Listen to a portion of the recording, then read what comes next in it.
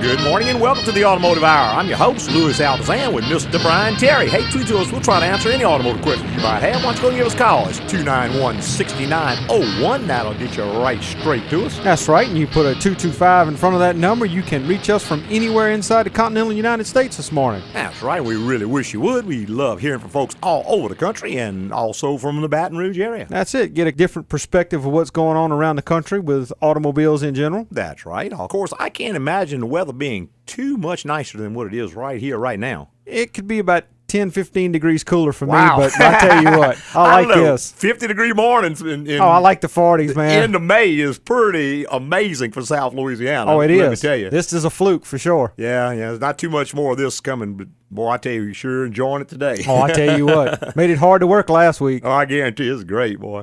Let's go to our phone lines with Tim. Good morning, Tim. Good morning. I have a 2005 Chevy Silverado half-ton, Okay. four-base single cab, and the problem I'm having is my right tires are wearing out twice as fast as my left tires. And I don't hot rod the truck, I don't peel out, nothing like that. Yes, sir. But this is the third set of tires that's doing this on this truck. Tim, when you say right side, you talking front and rear? Yes, sir. Okay, you probably rotate pretty regular, right? Yes, sir. Okay. Yeah, what's most likely is going to be the issue, Tim, is you're going to have a problem on either the front or the rear, and if you rotate it, of course, once a radial tire starts to wear, even though it's put in a place where it wouldn't wear, it'll continue to wear. It's just the nature of the tire. Because the belts are wound radially in it, it conforms to the shape of its wear. So what you're going to need to do is just check and find why that one tire is wearing. Left side's giving you decent service? Yes, sir. Yeah, I would really kind of suspect it's more likely going to be something in the rear. It could be the rear end housing is bent. We've seen that a number of times. Doesn't take that much to bend the rear end housing, believe me. The reason I say that is that most things in the front end will affect both tires equally. Not everything. If the camber is off on the right front wheel or left front wheel, it'll wear that one tire if the toe is set. Now, if toe is off, it's not going to be off on one wheel. It's just going to split it between wheels so it wears both tires. Same thing in the rear, but in the rear, if you got both front tires pointing straight and one rear tire pointing straight, it just tends to drag that other tire. So any decent automotive shop that does alignment worth their weight in salt can check that. What happens a lot of times, Tim, you bring it in for just a regular alignment to, say, a normal tire store, and you say check the alignment. Well, they know they can't adjust the rear because it's a straight rear end. Yep. So they don't check it. They just set the front and give it back to you. Well, that's really not right. Being we're a frame shop, we can fix anything. So we always check all four wheels, and you'd be amazed how many times we find bent rear end housing. That's pretty common. Something as simple as maybe someone threw a chain around the rear end at some point in time to try to pull somebody out. I mean, it's just mild steel, and it's probably only maybe 16-gauge steel. Yeah. It's designed to roll down the road, and it'll do that forever, but it won't take a whole lot of pulling. Jacking it up improperly, running off, hitting a curb, almost anything like that can bend that rear housing. Start wearing a rear tire. Of course, it gets a pattern established. You rotate to the front, it keeps wearing. You bring the front to the back, it starts wearing again, so one side just keeps wearing and wearing and wearing. Ought to be relatively easy to find, though. Okay, all right. I bought the truck new, and I've had that problem since the original tires. Yes, sir. Well, I've seen a lot of the rear ends bent new absolutely. Trucks. That's right. In fact, I was working a dealership, and we took a Astro van off a transport truck, and both the rear axles were bent in it. Yeah.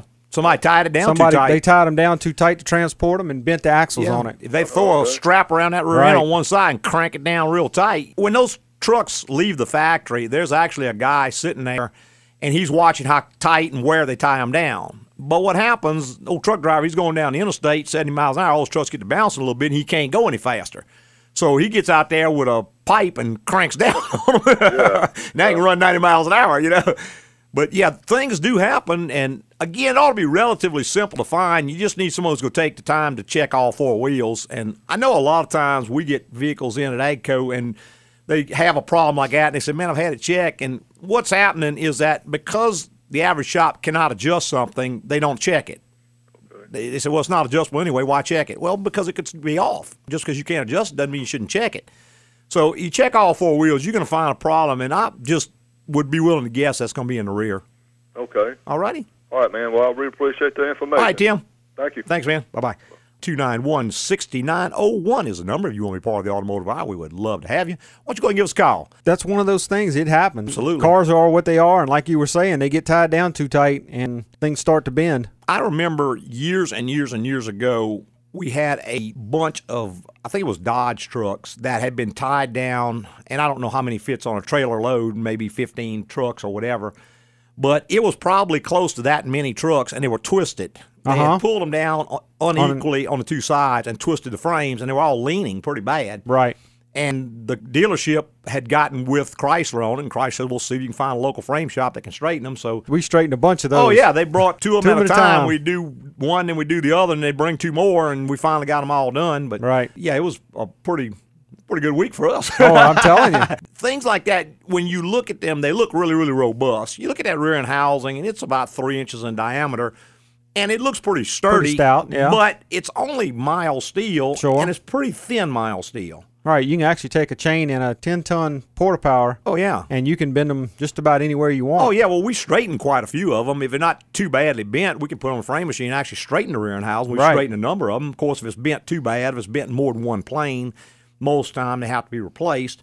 But it takes surprisingly low amount of force to actually bend. I know when I used to do that work, I was watching the pressure gauge and 2,500 pounds of pressure. I'm moving this thing a half an inch. Oh, yeah. I like to do it on alignment machine where I can watch the readings on it as I'm straightening it. Mm-hmm. And you can change the toe over an inch. Yeah, just a little bit of pressure. Just a little bit of pressure. Yeah, it's pretty soft stuff. You won't think about it as bending, but it sure does. And again, sliding into a curb, anything that would damage a tire and wheel can easily bend the rear end housing. Sure. And another thing, I see a lot of times someone gets stuck in the mud, and, well, I'll get you out. And they throw a chain around it rear end thinking that's going to hold it, and, boy, good hard snatch on it, and wham. Yeah, tube's bent. Yeah, and it just slowly starts wearing tires from then on. And, of course, you've forgotten that. Sure, you don't relate it. Happened 2 years ago, 3 years ago. Back to what happened. Mm-hmm. Let's go back to our phone lines with Jesse. Good morning, Jesse. Good morning, sir. Yes, sir. Got an 05 Yukon. I'm getting a message service tire monitor. Okay. Mm-hmm. And I go through my check, and it starts out left front, right front, left rear, right rear, and then back to left front. Shouldn't go back to the left front. Right. When you get done with left rear, the process is over. Mm-hmm.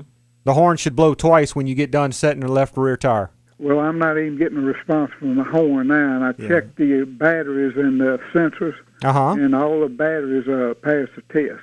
How'd you check them? With the blow tube, about $300 tube, I use when I rotate my tires for each set. Okay. My sensors. How are you getting into the system? I go through, just like the book says, turn the key, put the parking brake on, put the key on run, and then hit the light switch 4 times. Okay, and the horn blows twice? It blows, but that's it now. From then on, it won't respond to any, even letting air out of the tires or tool on it and putting a magnet on it, the whole works. Right. It sounds like something's gone array in the module itself, the receiver module. The transmitters seem to be working. You said the batteries were up. And will the tool signal the sensors? We got a tool at the shop that we can actually take and go up to any GM vehicle and get up with the sensor, press the button, and it will actually detect the sensors there, whether you're in the learn process or not. Okay. Now, it'll do that. With, out all that being on, it'll go in and tell you what the air pressure is. And if all four of them are reading, then it's got to be in the module. Have to be in the receiver module. Right. What are you looking at? How big a job is that now to go in and replace that? We actually need to get in there and diagnose the system first. It should have set a code somewhere else in the body module that will only be retrievable with a Tech 2 scan tool. Right. So we need to go in and see if there's any codes in it and go from there. Yeah. But it sounds like the receiver module's gone dead. Well, not working for some reason. It could be a bad ground wire. It could be a blown fuse. It could be all kinds of things. It could be the body module not seeing it. I mean, it could be corrupt data on the Class 2 data network. There's all kinds of things. You may find something totally unrelated just bringing down that particular part of the network. So you'd have to go in and diagnose it and find out. But for whatever reason, the receiver's not seeing the mod. Could have even lost his program. Right. Right. Okay, then I'll get it lined up. And will it take a couple of days to get it in? Or you best call a couple of days in advance. This time of year, we're probably 3 or 4 days booked up. I think we got some time towards the end of next week. Okay. All right. Do that then. All right, sir. Thank you. Thank you. Bye-bye. 291-6901 is the number. If you want to be part of the Automotive Hour, we would love to have you. Wonderful people for that little system there. Mandate. Yeah. Well, what happens is those systems are all getting a few years old. I think they came mandatory in 07. I believe so they're all getting 7 years old, and they're starting to give just an inordinate amount of problems. And what most people elect to do, and I can't say that I blame them, is just to ignore it. Uh-huh. Because they're not going to cough up the kind of money it costs to fix it. Well, you're looking at, what, $100 per sensor on a GM? Depending on the type of car, GM is fairly reasonable. I want to say they're $80 or $90 a sensor. Well, then you got... Ford is much more expensive. Ford's close to $200 for some of their sensors. Uh-huh. Toyota is up there 100 and something plus. They're pretty expensive times 4 or 5 sensors, and then plus installation, plus diagnosis, on and on and on. Right. You can easily drop $800-900 into a system that you can do the same exact thing with a gauge in about 5 minutes time once a month and be better off. But what has happened is that because they are expensive to fix and because they are a real pain to maintain, people just ignore them. Sure. So they do absolutely no good at all because now the light's on and they're ignoring it. So even if they have a low tire, they're not going to know. The system they had before they mandated this particular system, it actually read wheel speed through the ABS sensors for the brakes. Right. It was a passive system, which was actually very, very good because all of the hardware was there. They only had to make a slight software change because as the tire gets low on air, it gets shorter. And so it rotates faster to keep up with the L3. So by reading the ABS sensors, they could tell that he had a low tire. Sure. And that was, to me, a much, much better system. I guess somebody's brother-in-law owned a sensor company or something. It did the same job. Yeah, we don't make all these sensors and sell them to everybody, and we don't get it mandated, so they got to buy it. And there you go. Who knows, man? Yeah, just to me, it seems like a whole lot of money for a little benefit. A little bit of foolishness. Let's go back to the phone lines with Curtis. Good morning, Curtis. Hello. Yes, sir. You helped me with my 72 Volkswagen Super Beetle a while back. Wow. A couple of years ago. That must have been many years ago. Oh, yeah. Well, I got a 2006 Ford Fusion, and the speedometer's not working. Okay. And I want to know how best to maybe Does tackle the that. odometer work, Curtis, or just the speedometer?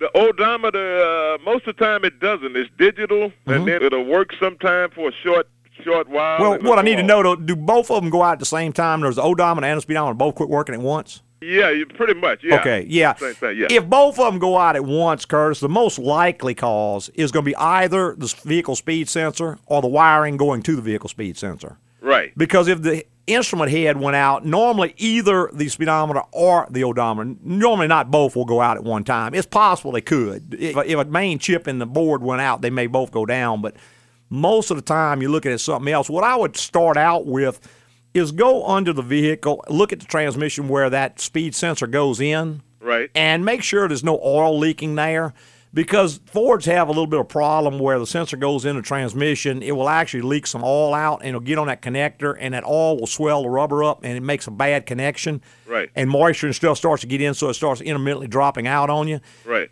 And if that's the case, you have to repair the leak, change the pigtail, and then you'll be okay. Now, the sensor itself can also just go bad.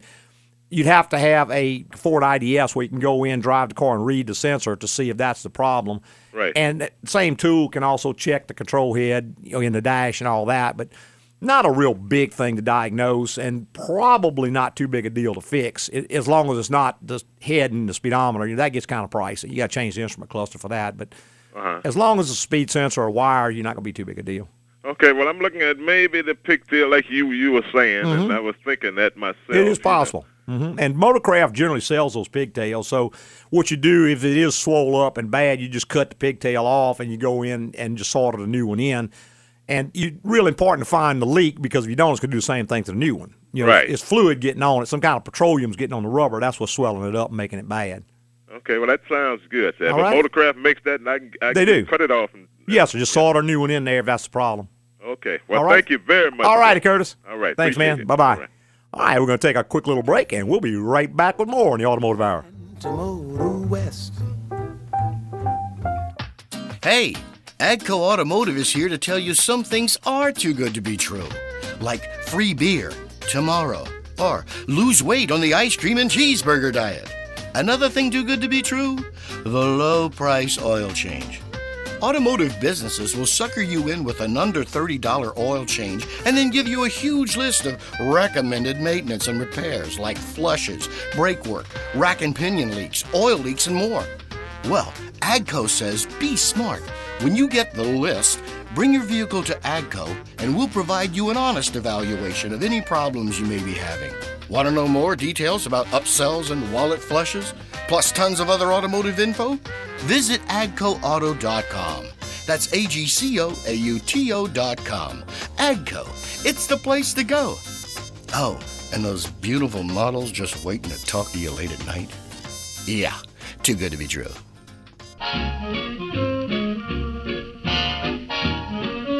Hey, welcome back. If you just joined us, the Automotive Hour, I'm your host, Louis Altazan, with Mr. Brian Terry. Hey, between two of us, we'll try to answer any automotive questions you might have. Why don't you go give us a call? Got all our lines wide open. Got a nice, fresh mind. That's got right. A good night's sleep. Right now, 2 cups of coffee. I'm ready to go, boy. Right now's the perfect time to call. That's right. Rip, roared, and ready to go. You go ahead and give us a call. See if you can stump the chumps. We were talking earlier about the weather and how pretty it is out today, but we know that the hot weather is coming. Oh, yeah. There's no doubt about it. Yeah, it's coming. It's going to be here. It's a good idea is to start getting your car ready right now. Don't wait until August when your radiator's steaming over or whatever to try to fix it, because at that time, if that's ever happened to you, you know that when you go to the shop, you're probably going to have a week before you can get in, because every shop in this area, for sure, it's just absolutely inundated because the heat kills cars. And not only that, right now, you have time to choose where you want to take your vehicle to be fixed. Right, at a convenient time and convenient, going to be off Friday after next. Well, you can make your appointment Friday after next. Sure. Very convenient for you. And you can pick and choose and what have you, but some of the things you want to check this time of year, number one is take a look at the radiator in your car, because virtually all radiators today are made out of plastic. A lot of people don't realize that. Right. The tanks on them are plastic, and they're actually crimped over to an aluminum core. That is correct. And if you take and give it a real good, careful look, let's say that radiator is 7 to 9 years old. Okay. It's approaching the end of its life. Some of them will make 10 years, but not too many of them make it past that. Take a good look at that tank and see if it's got little tiny cracks. We call it crazing. And you can see the black paint is kind of gone. It's turned sort of a grayish color, yellowish looking color, which is the color of the plastic or nylon they use to make the radiator. If it's got little tiny cracks all in it, even if it's not leaking right now, it's a matter of time. Sure, because as that system works, it actually heats and cools. And when it heats and cools, that plastic expands and contracts. And you take anything and you keep working it back and forth, eventually it's going to crack at its weakest spot. Well, sure, just like a paper clip. You sit there and keep bending it back and forth, it's going to crack.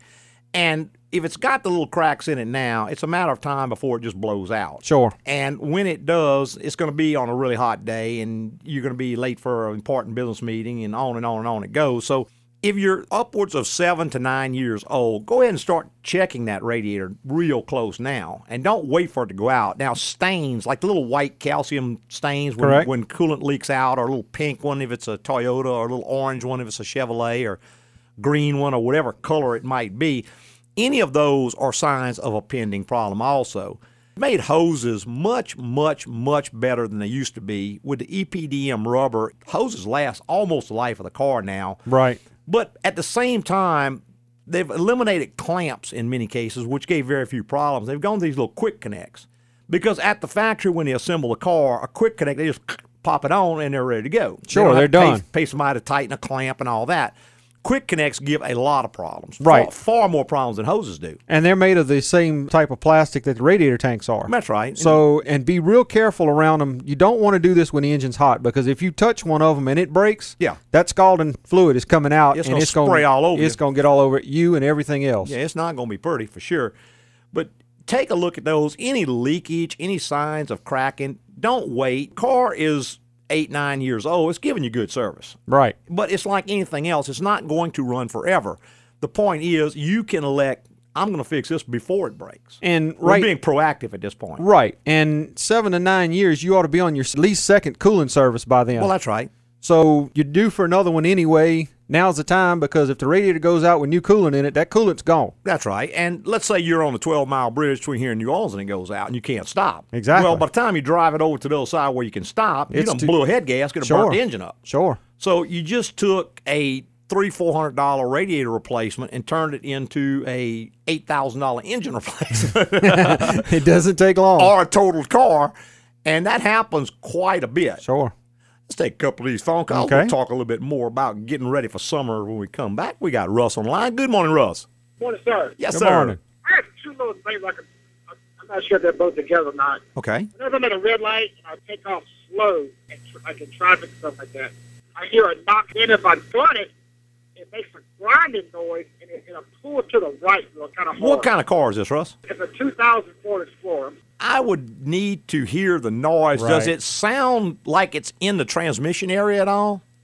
Yeah, that's about where it sounds like it's coming from that area. Is it four-wheel drive by any chance? It is four-wheel drive, yes, sir. Okay, yeah, so you got another chain and a transfer case on that Right. also. Those give a good bit of trouble. Yeah, that kind of sounds like that, Russ. I would certainly get that looked into real quick, because if it is that chain and you catch it right now, it may be as simple as tearing it down, putting seals in it, putting a chain in it, and going about your business. But if that chain jumps over the sprocket and breaks the case, you're buying a new transfer case. So I would get that looked at real quick, especially if it sounds driveline related, because it sounds like the chain maybe in the transfer case is jumping over the sprocket. Yeah, I mean, it's like whenever I take off real fast, I hear that grind. Yeah, it's jumping over that sprocket. I'll tell you what, I got to take a quick little break, but I'll be right back with more on the Automotive Hour. Morning, and welcome back to Automotive Maintenance School, fellas. Good morning. Yesterday, we left off talking about how to upsell your customers with the sneaky $24.99 oil change. Yeah, they come in for the special and bam, we hit them with other problems we just happened to find while doing the oil change. Yeah, and then you tell them it's a good thing you came in for our oil change special. Yeah, you may never have known you needed all this work. Yeah, sound like you fellas did your homework. I just hope none of your customers did. AGCO Automotive has this to say about low-price oil changes. Take advantage of them. And if you get a list of recommended repairs, bring your vehicle to us for an honest opinion of what, if anything, needs to be fixed. Want to know more details about upsells and wallet flushes, plus tons of other automotive info? Visit AGCOAuto.com. That's AGCOAUTO.com. AGCO. It's the place to go. I don't mind it 'cause the man with the whiskers has a lot behind it. Hey, welcome back. Just join us, the Automotive Hour. I'm your host, Louis Altazan, with Mr. Brian Terry. Hey, between two of us, we'll try to answer any automotive questions you might have. Why don't you go and give us a call? We'll be glad to try to help you out and point you in the right direction. And we got Mike has been patiently holding. Good morning, Mike. Hey, good morning. Yes, sir. I've got a problem with my cruise control on my '08 Tundra. Okay. A few months ago, it started acting up. It would mostly not work, but occasionally it would. Yes, sir. So I brought it into the dealer, and they diagnosed it as a faulty switch. Okay. They replaced the switch. Mm-hmm. I pick it up, and it starts doing it all over again almost immediately. Okay. Well, it took me a few months to get back to them, but I finally did, and they diagnosed it again as a faulty switch. Okay. Same story. I pick it up, and almost immediately it starts doing the same thing. Mm-hmm. I'm just getting tired of going back to have the switch replaced when obviously there's something else going on. Yeah, it could be, Mike, that they are going in with, say, a scan tool and reading that it's not seeing the switch, which doesn't necessarily mean the switch is bad. It could be one of the wires inside the steering column has a bad connection, and so it doesn't see the switch. That'll certainly do that. And it just kind of takes a different level of diagnostics to find that kind of stuff, particularly if it's intermittent. But what happens, and I'm not trying to paint anybody with a broad brush or discourage anybody, but in a dealership, most of the time, those guys work on a straight commission basis, and they get paid a percentage of what they do. So they're always rushing. And they plug in a scan tool, and it says no command from the switch. They hit the switch. It doesn't make a command, so they change the switch. Well, when they put it back together, they've moved the connection around, and therefore it works now. Yeah. So they kick it out the door. Right. Now it's working. It wasn't working when it came in. It is working now. This was the code. Logical to think that we got it fixed. Well, you go down the road and the same problem occurs. It takes a lot more effort to find a bad wire or a bad connection, and it can be almost impossible to find if it's intermittent, if it doesn't do it all the time, because you'd have to go in, hook up devices to it where you can read, and then get in there and try to move the wires or actually duplicate the problem. But I would suspect that that's more likely going to be the cause. There's a small chance that the module itself can lose sight of the switch. In other words, it can just not see the switch even though it's there, and which would also set the same code. But in either case, Mike, you've already paid them to fix it, and they didn't fix it. So at very least, they owe you some free diagnostic time.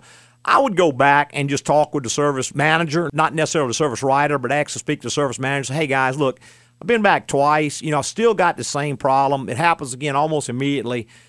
is there maybe a different guy you could put on it? Or if I leave it with you, again, how often does it occur, Mike? Usually occurs. Most of the time. Like the other day, I took the... Yeah, if they got it for a whole day, it should do it. Oh, it'll act up.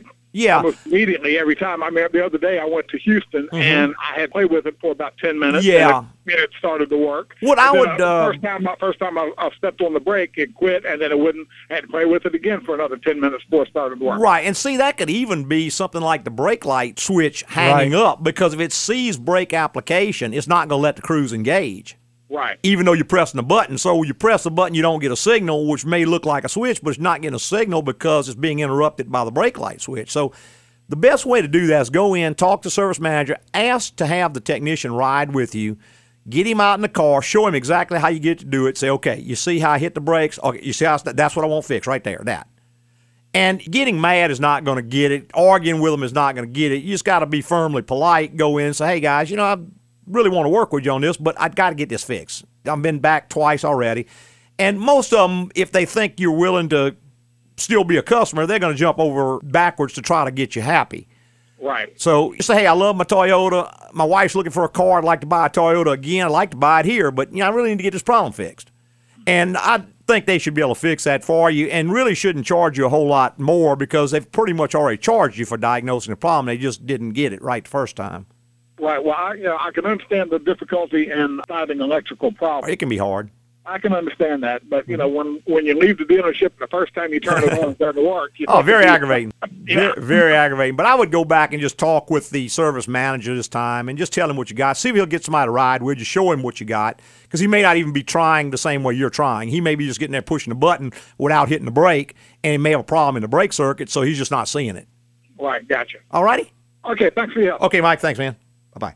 291-6901 is the number. If you want to be part of the automotive hour, we'd love to have you. And we've got Matt on the line. Good morning, Matt. Hey, Matt, I'm sorry I can't hear you. Got too much background noise. Let me go ahead and take another call. Maybe you can get on another phone line. All right, we got Mark on the line. Good morning, Mark. Good morning. Yes, sir. Enjoy your show. Thank you. A little nuisance problem, and just wondered if it would turn into something serious. Mm-hmm. On an 02 Buick, this car, full-size Buick, the time delay shutdown on this little interior light is getting longer and longer. Okay.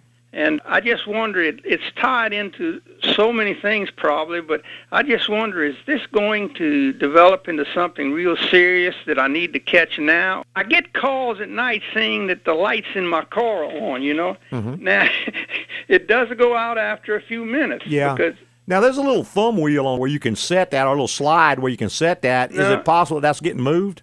No, I fool with everything like that that a common person could. Yeah, if all of that is not getting moved or tampered with, then it would either have to be the switch is getting increased resistance, because it's just a little variable resistor that sends a signal to the body module, or the body module itself for some reason. More likely the switch, but you'd have to hook a scan tool to it and read what it's showing. Okay. But it probably thinks you're requesting a longer time. Well, is it going to... It probably will. Would develop into anything Yeah, if it's else? getting longer and longer and you're not moving the control, I would say it definitely will. I don't think it'll turn into anything major, but maybe the headlights may go out or something on you. Yeah, like make the headlights go out or something. It could, yes, or depending on what it is. But if it is just that little rheostat switch, I don't think that's a terribly expensive repair to make. Well, there's no little simple relay in that fuse No, pad. a relay can't extend the time. What it is, see, it's got a little slide switch, which is a variable resistor. Yeah, As you slide it, it increases resistance. Well, more resistance to the computer means longer time. So if the resistance starts getting higher, let's say it's got a bad connection and resistance gets higher, it thinks you've slid the switch over because it can't differentiate that. It just knows there's more resistance, so extend it out this much longer. Had the car since day one, so this is original. Yeah, I hate that feature. I don't know why they even put that on cars. Well, I guess maybe some people like it, but I always turn it off on my cars. How can you turn it off? You can slide it all the way to one side, and that turns some off. Some of them it does not. If it doesn't turn it off, I go in behind the switch and just cut the wires, hook them together.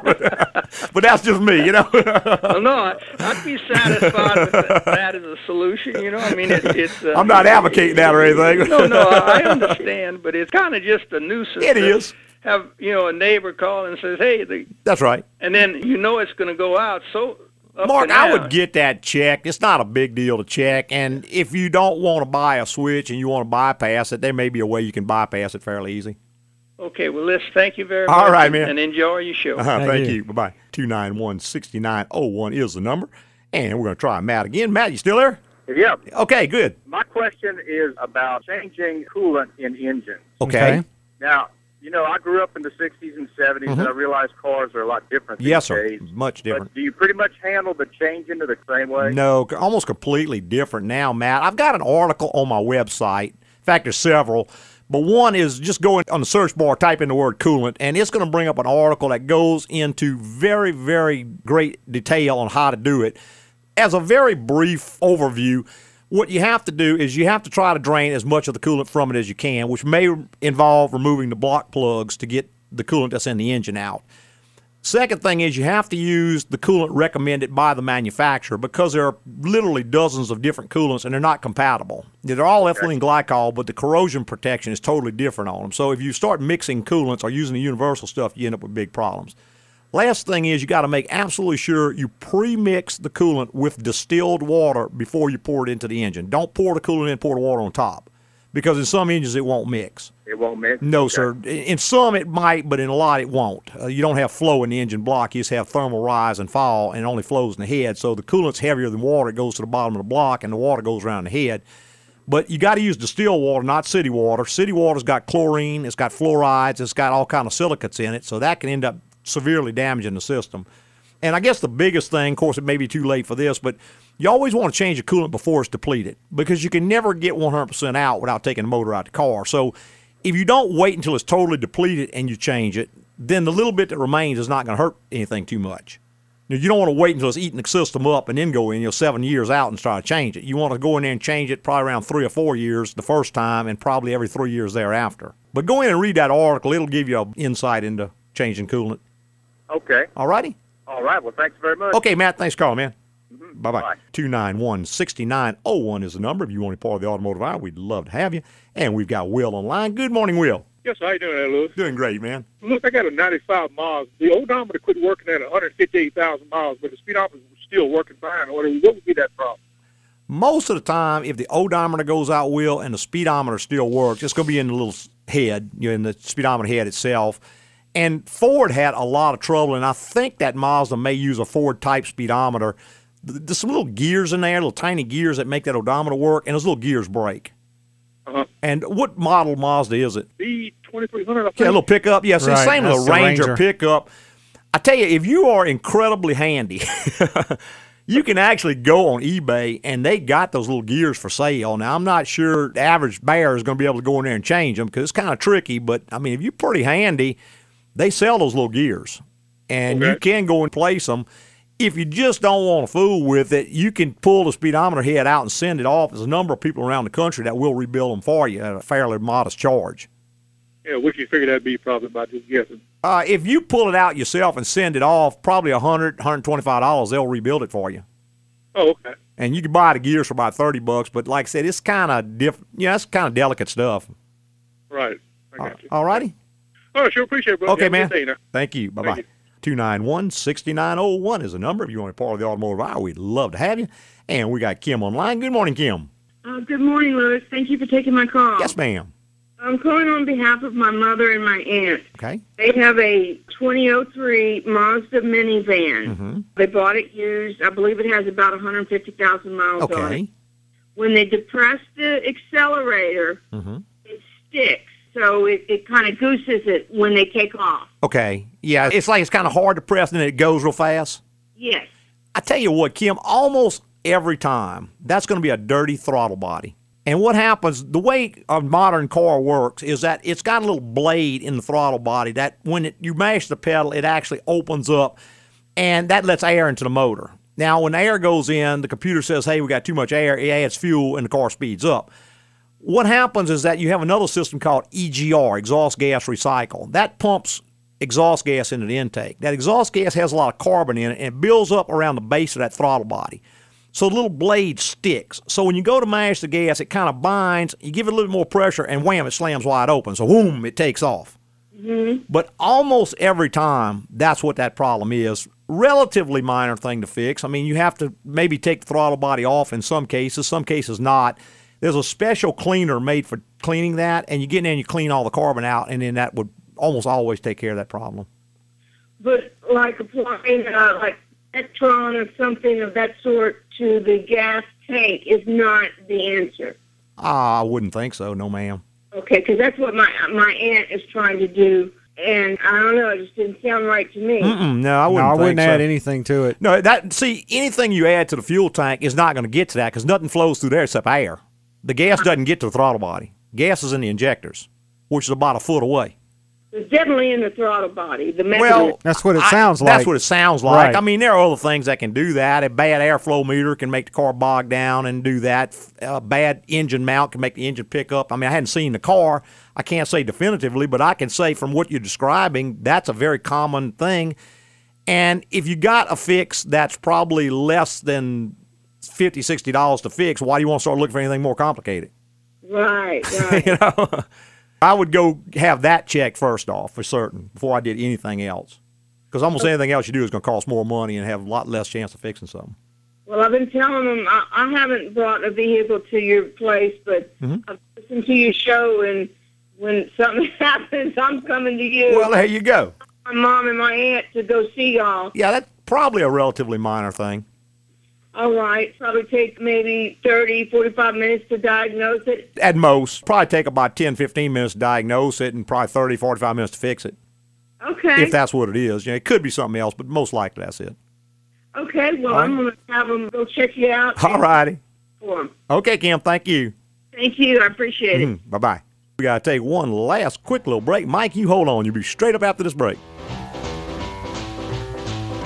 Mike, how are you and things at the dealership's maintenance department? Dave, things are great. You guys still running that low-price $24.99 oil change at your place? Oh, yeah. Folks come in and we just happen to find a ton of other stuff wrong with their car.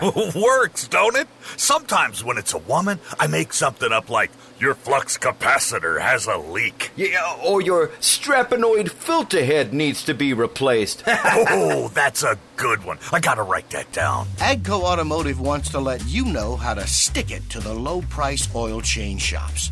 Go get the oil change, and then take your vehicle and their list of recommended repairs to AGCO for an honest opinion of what, if anything, needs to be fixed. And we'll fix only that. Want to know more details about upsells and wallet flushes, plus tons of other automotive info? Visit agcoauto.com. That's AGCOAUTO.com. AGCO, it's the place to go. Hey, welcome back to the final segment of the Automotive Hour. I'm Louis Altazan, president of AGCO Automotive. Got our lead tech, Mr. Brian Terry, right here by my side. Hey, between two of us, we'll try to answer any automotive questions you might have. Why don't you go and give us a call? And Mike's been patiently holding. Good morning, Mike. Yes, Louis. Thanks for taking my call. Since you were talking about radiators and coolant, yes, sir. I had a question. I've got a 68 Chevy C10 truck. Okay. That I'm replacing the radiator. I've got a new radiator for it. Good. The truck had been sitting for a while, so we put a flush cleaner in there that they said, let's sit, run it, let it sit, run it, let it sit. Right. And we've done that. But is there certain, since I'm going back with the old type radiator, which is brass and copper, I guess. Okay. Is there a certain coolant that I need to use compared to today's coolants? Well, that would take just about any coolant, Mike, because it's basically old ethylene glycol, what they call a silicate type coolant that went in it originally.